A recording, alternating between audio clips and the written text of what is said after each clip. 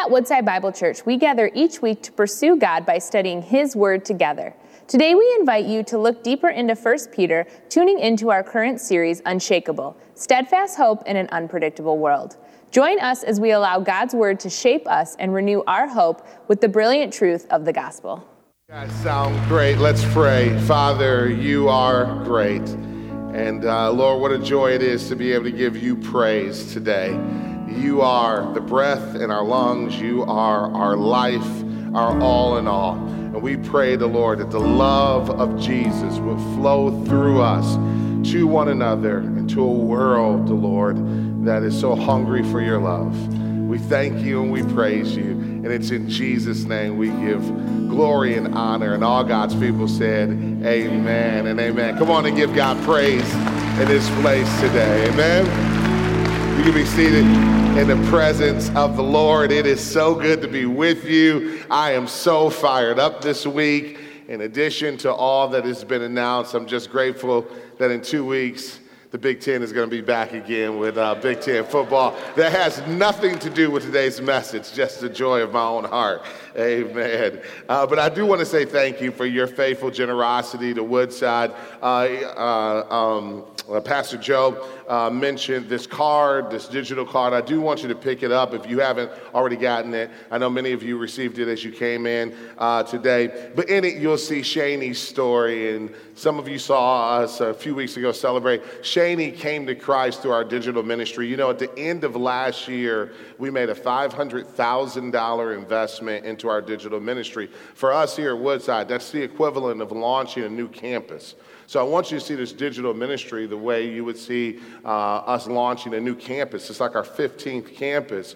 And through it, many are coming to Christ. Now, we had no idea that a pandemic was coming and that we would be forced to figure out a way to worship God with our doors closed. But how many are grateful that our teams figured that out? How many are grateful for that? And for our friends that are joining us online, if you're a Woodside member or if you're just tied into us in this season, we want you to know you are welcome and we love you and praise God. And we do want you to connect with us. If you're in need of the love of Jesus or you need someone to pray with you, or maybe today is the day you come to faith in Jesus Christ, or if you're in person, I want you to be praying that God will use our digital ministry to reach more homes with the gospel of Jesus Christ than ever before. How many can join me in that prayer? Amen. One of the things I love about Woodside is our faith and our trust and confidence in the Word of God. And I get the privilege of carrying on the legacy of passion around this Word. So today we're going back into the Word of God. We have been studying through the letter that Peter wrote to the early church. It's called 1 Peter in your Bibles, so you can join me there. The theme for this series is an unshakable hope, an unshakable hope. To our surprise, Peter is very much focused on the people of God being a people of hope in spite of the challenges and the persecutions and the obstacles that they faced.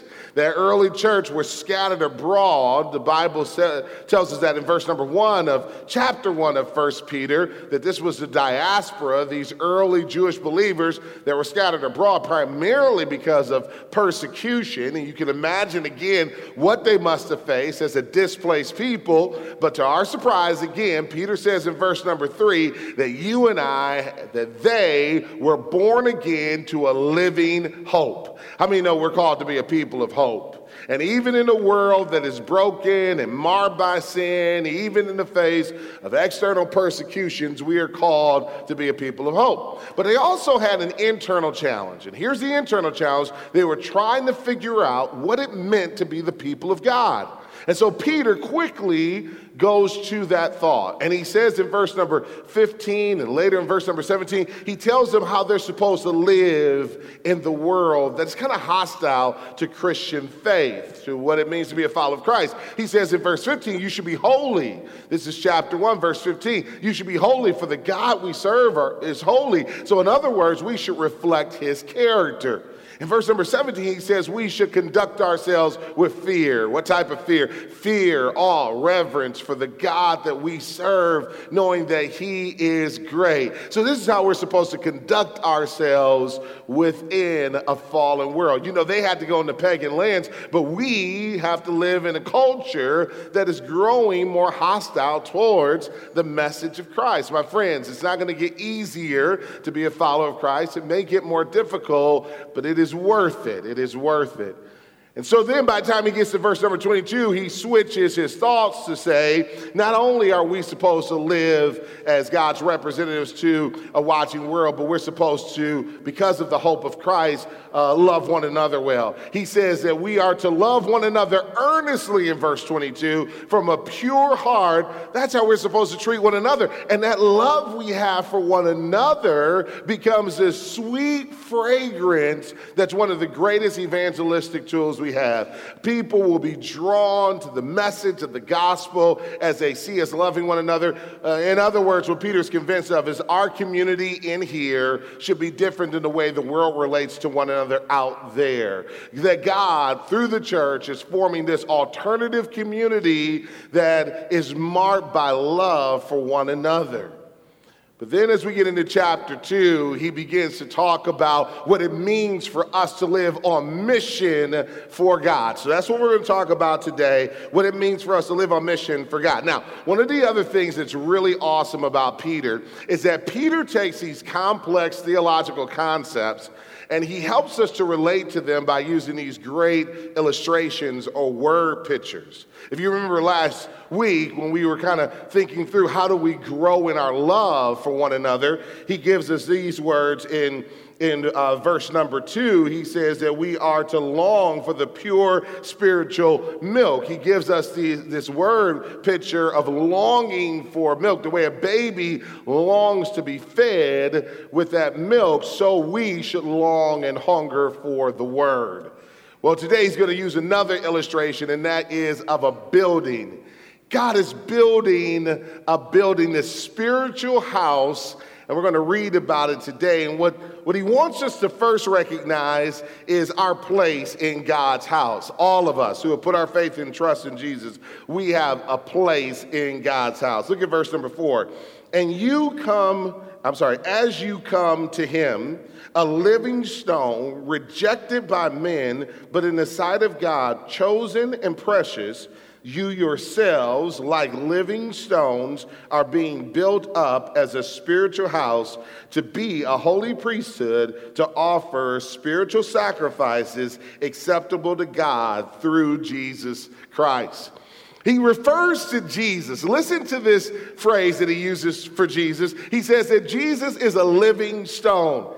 If ever there was a paradoxical statement, it is living stone. Those two words don't seem to go together, do they? Stones are dead things, and he connects that to life. But what he wants the Jewish mind to hear is that God is bringing alive a temple that is a temple for his praise and glory, and Jesus Christ is the chief cornerstone of that temple. Now, to the Jewish mind, they would have automatically went to the temple as the central place of worship. This temple that was first a tabernacle, a tent that traveled with them as a nomadic people. Later on, through David and in Solomon, the funds were raised to build this beautiful edifice, and it became the centerpiece of worship life.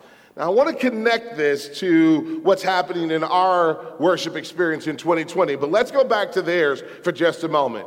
What was this temple all about? It was the central place of spiritual worship. It was where they made pilgrimage several times a year. No matter where they were commanded to come there to worship. It was where they made sacrifices to God. It was where worship was offered to God. To sum it up, it was where they experienced the presence and the power of God. But in Christ, what God announces is that as special and as precious as that temple was comprised of dead stones. That temple was built out of stones that were not alive. And if that temple was special, how much more the temple, the spiritual house of God that God was building through Christ, his redemptive plan was that Jesus Christ would be the chief cornerstone. Now, I'm going to come back to what it means to be the chief cornerstone in just a moment, but I want you to see is that Jesus is alive. He is a living Savior. And I love the way that Peter, throughout his writings, uses his word living. He wants us to know in verse 3 of chapter 1 that our hope is a living hope. Later on, he calls in chapter 1 the word of God living.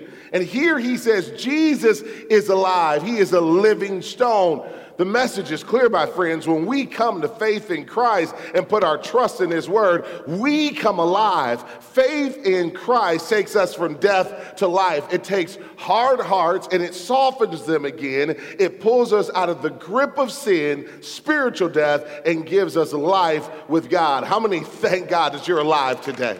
That you're alive today because of Jesus. He is that living stone. And if you look at ancient buildings in Jerusalem, that cornerstone was the foundation stone, and it set the pattern for all the other stones. The whole pattern for how the building was built was decided and based off of that cornerstone.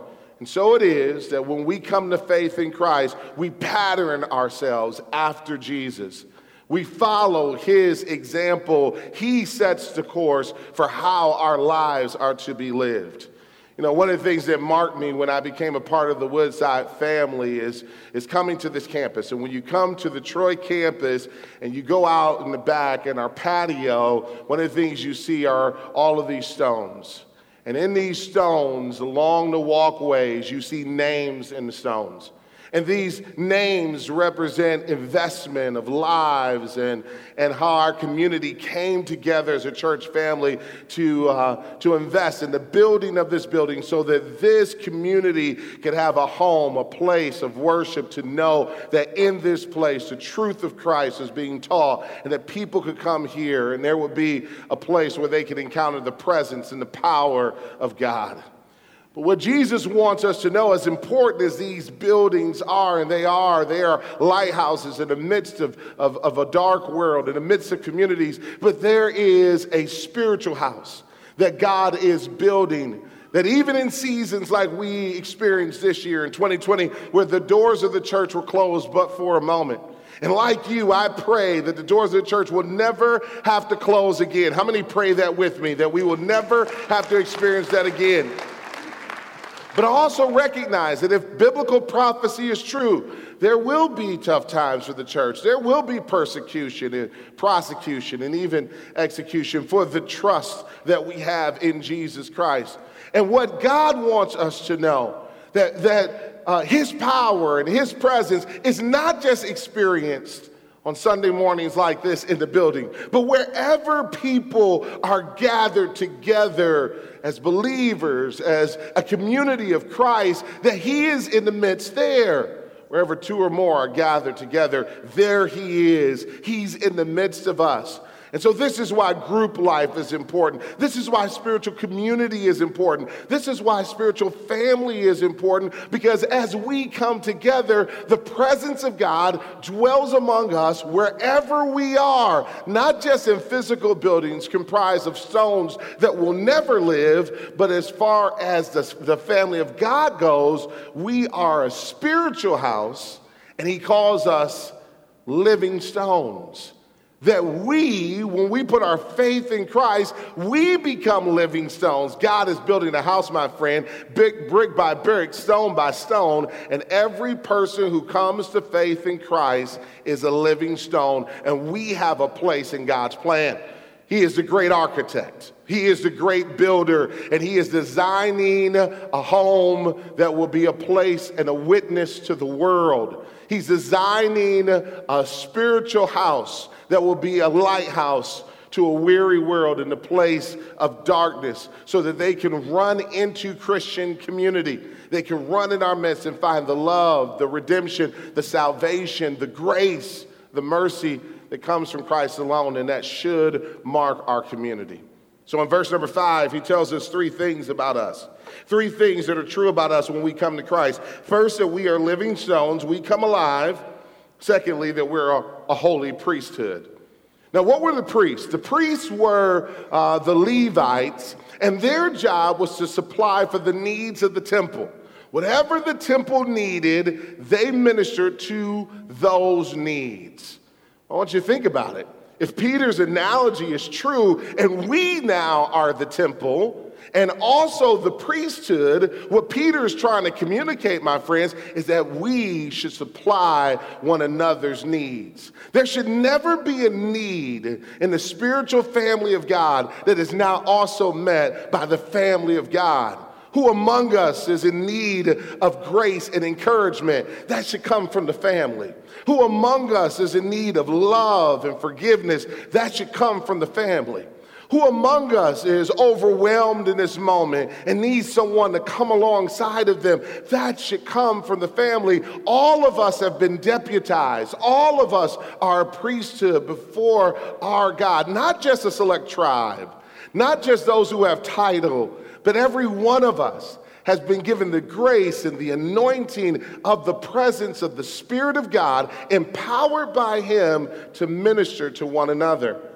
And how do we do it? Well, he tells us we do it by offering spiritual sacrifices.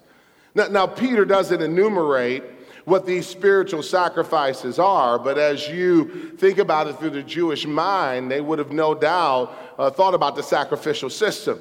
But they knew that the sacrificial system was undergoing a radical overhaul. You see, no longer was there a need for them to bring animal sacrifice, bulls and turtle doves and goats and lambs. Why? Because the perfect, sinless Lamb of God had already made a sacrifice of his perfect life on that cross, spilling his blood for our sins once and for all. And for those of us who put our trust in him, he has forgiven us, reconciled us to our Heavenly Father through faith in Jesus Christ. No more penalty, no more curse of sin. How many thank God that in Christ we are free, and whom the Son of Man has set free is free indeed. Well, if I don't offer animals, what do I offer? What are these spiritual sacrifices? Well, I'm glad you asked, because as you read through the New Testament, we find these spiritual sacrifices being mentioned again and again. Let's just look at two other places. Keep your finger there in 1 Peter, but venture with me to Romans, Paul's letter to the Romans. And in chapter 12, Paul's letter to the Romans, chapter 12, look at verse number 1. For many of you, these words will be familiar. He says these words, I appeal to you, therefore, brothers, by the mercies of God, to present your bodies as a living sacrifice, holy and acceptable to God, which is your spiritual worship. What sacrifice do I bring now? No, I don't bring animals now, I bring me. I don't lay bulls or doves or goats or rams on the altar. I lay myself on the altar. And yes, he wants all of me. He wants my hands for his use. He wants my feet for his use. He wants my heart for his use, my mouth for his use. So let me ask this question. Have you given God all of you? Have you given him a living sacrifice? Have you laid yourself at his altar and said, God, here am I, use me? You know, I know some really talented and gifted people who will say, God, you can have my Sundays, but you can't have my gifts or my talents. If that's you, just look straight ahead and no one will know that it's you. You don't have to say amen, you can just say ouch.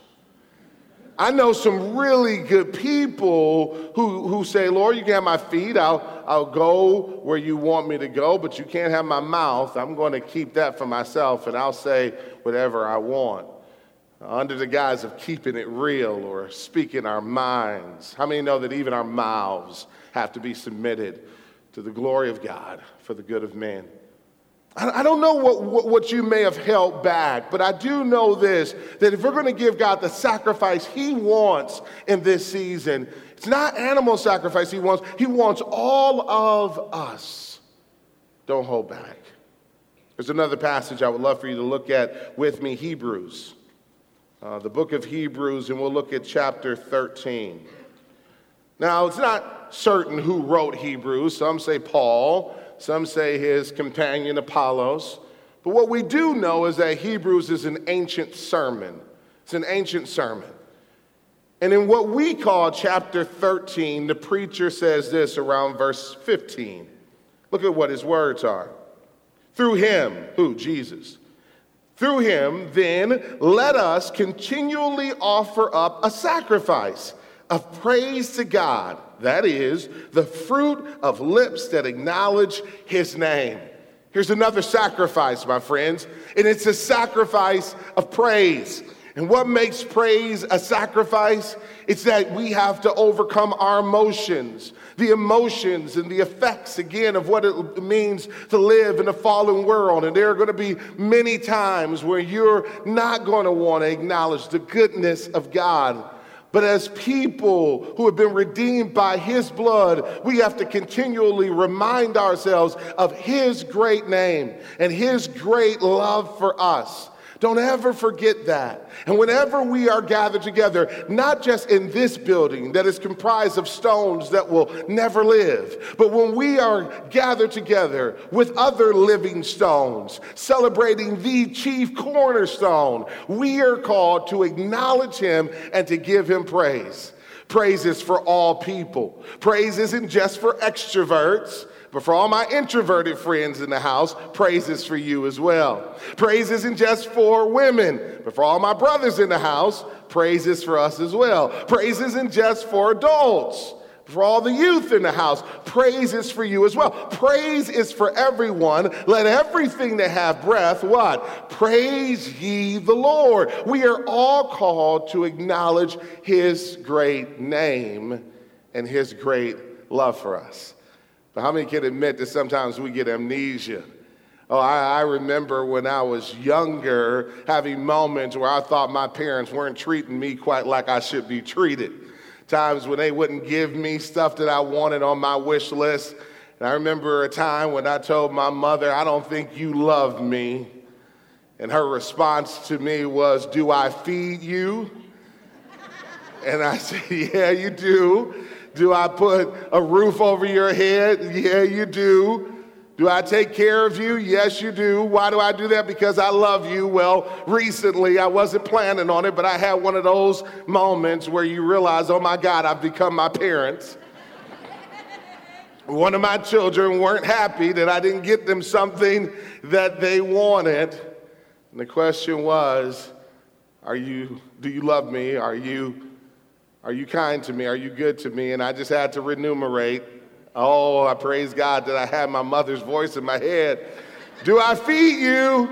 Yeah, you do. Do I put a roof over your head? Do you have a warm bed at night? Do I pay that tuition for you to go to school? Am I clothing you? You parents know what I'm talking about. I should be getting more amens than what I'm getting right now.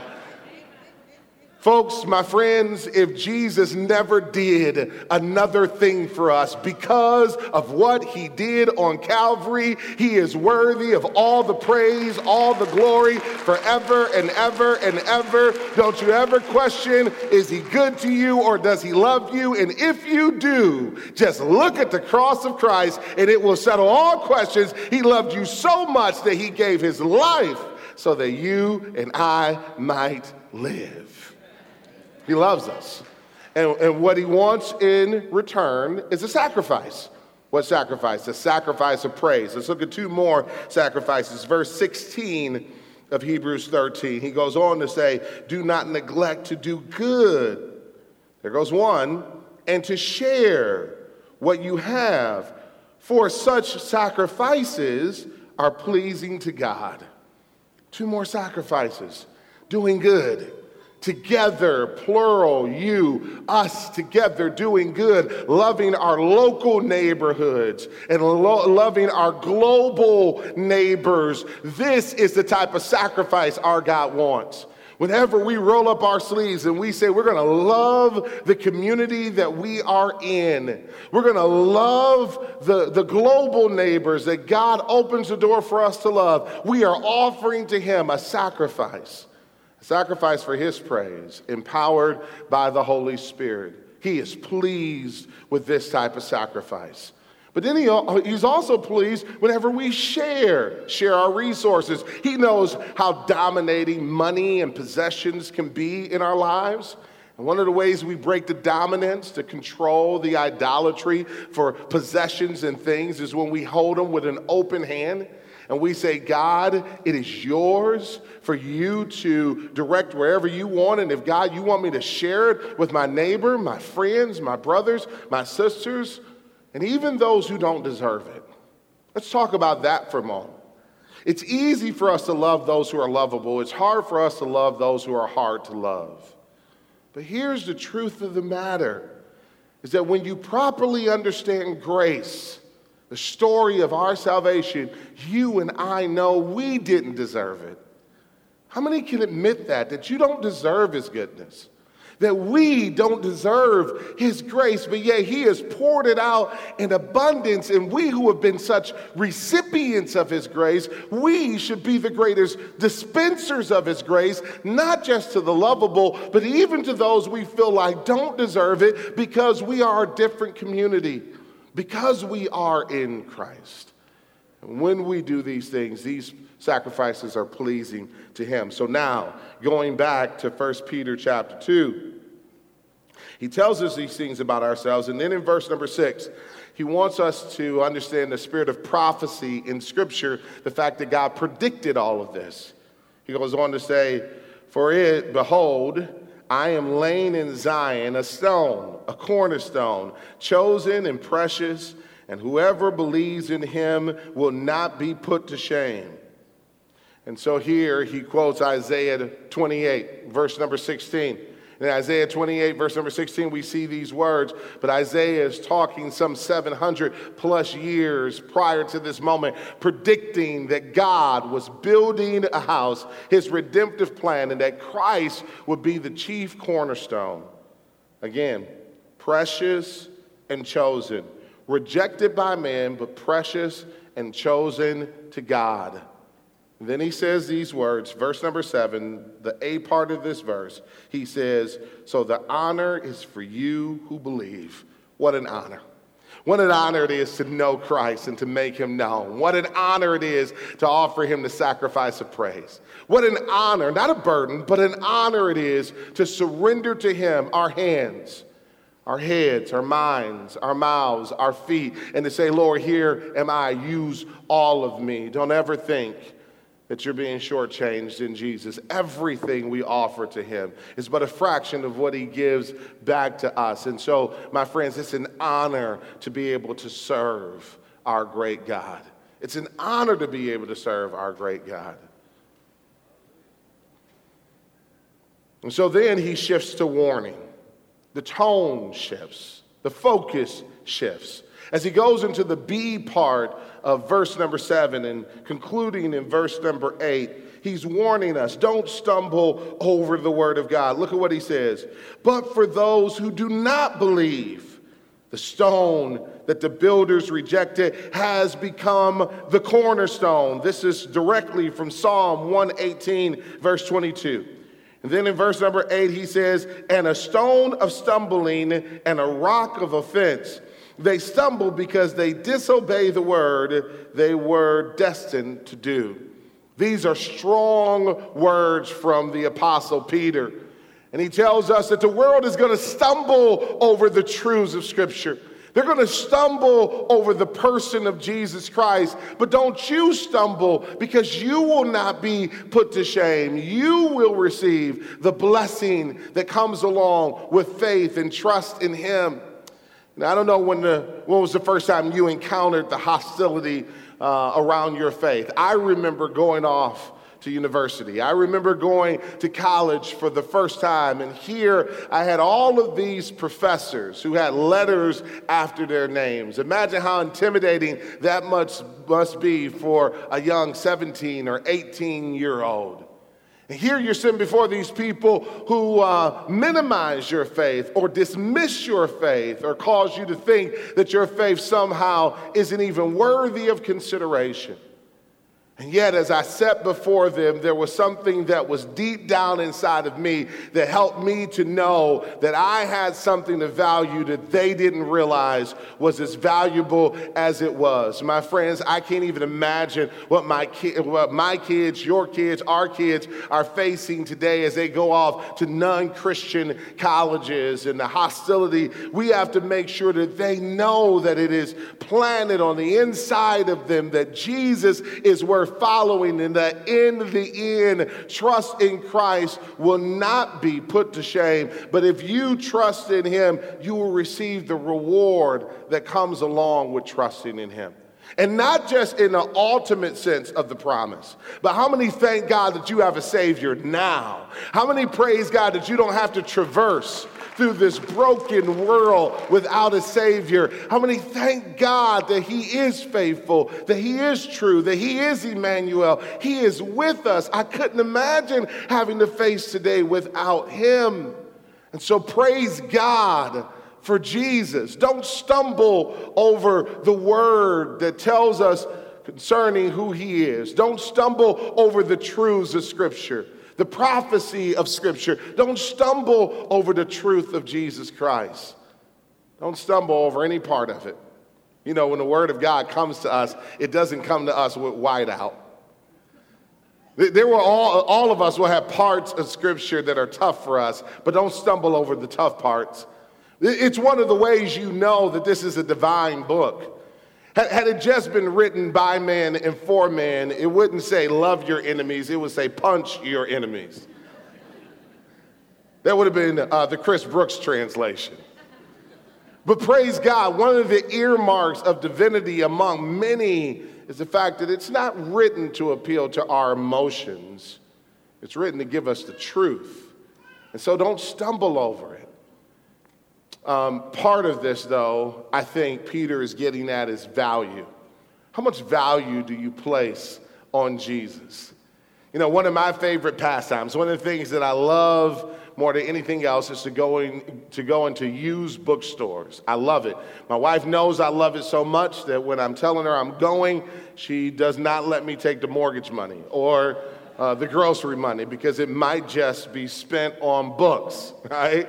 We'll buy clothes and food later. There's books to buy. But I love it. And I love it when we're traveling abroad and we can go to a used bookstore.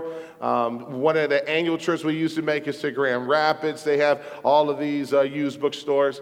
But one of the reasons why I love it is because inevitably there will be a classic in the shelves that the store owner doesn't realize is as valuable as it is. And so then you grab it and you look and you say, man, this is a classic. Let me run to the register and pay for this before they realize that they have gold on their shelves. And then you have this classic in your hand and you treasure it. How much do you treasure Christ? You've heard the statement before, one man's trash is another man's what? Treasure. Well, so it is for the world. Jesus is an afterthought, or maybe at the highest level, he's a great philosopher or a moral teacher. But how many value him as much more? How many know that he is Lord of lords? He is King of kings, that he is the resurrected Messiah. He is the way. He is the truth. He is the life. He is the most valuable treasure a man or a woman can have. So cherish him. Give your life to him. Give your all to him. Lay yourself on the altar and offer yourself to him. And when you do, you will go from death to life. You will no longer just come into a building comprised of stones that will never live. You, my friends, will become living stones if you put your trust in him. So, what's the conclusion? How do we respond to what Peter just told us? One of two ways. Either if you have never given your life to Jesus before, you do it today. every week in this ministry, people are coming to Jesus. Across our campuses and through our digital platforms, people are coming to faith in Christ. And so today may be your day. And if you have never given your life to Jesus, I speak to the cameras and to those of you that are here with us in person, do it today. And so after the service, some of us are going to be here at the front just to pray with you, to welcome you into the family, to minister to a heart that may be broken because of sin, the grace that is found in Christ alone. And if you're watching online, just type right now, connect, in the comment section, and one of our friends, one of our staff members will get with you so that you can know what it means to be a part of the family of God. But the second response is we got to share this news, friends. We got to let the world know. We're not called to be quiet. How many, when you find a good deal, when you go shopping, tell somebody about it? Come on, ladies. Right? How many, when you go to a good restaurant, you tell somebody about it? Well, how many have tasted and saw that the Lord is good and that he is worthy of our lives and our praise? Let's tell someone about it so that they can experience the goodness of God as well. Build your life upon the cornerstone of Christ. That's the bottom line of this whole message, is build your life upon the cornerstone of Christ, because he's the only one that is stable enough to sustain your life. Everyone stand with me today. As we get ready to sing in this place, as we get ready to worship God, I want to encourage you, build your life upon him, because he will not disappoint. Let's pray. Father, we thank you. We love you. Thank you for sending Jesus Christ. We give you our praise, because you alone are worthy. And it's our joy to offer all of us to you as you give us new life. And it's in Jesus' mighty and matchless name we pray. And all of God's people said a big amen and amen. Let's give God praise.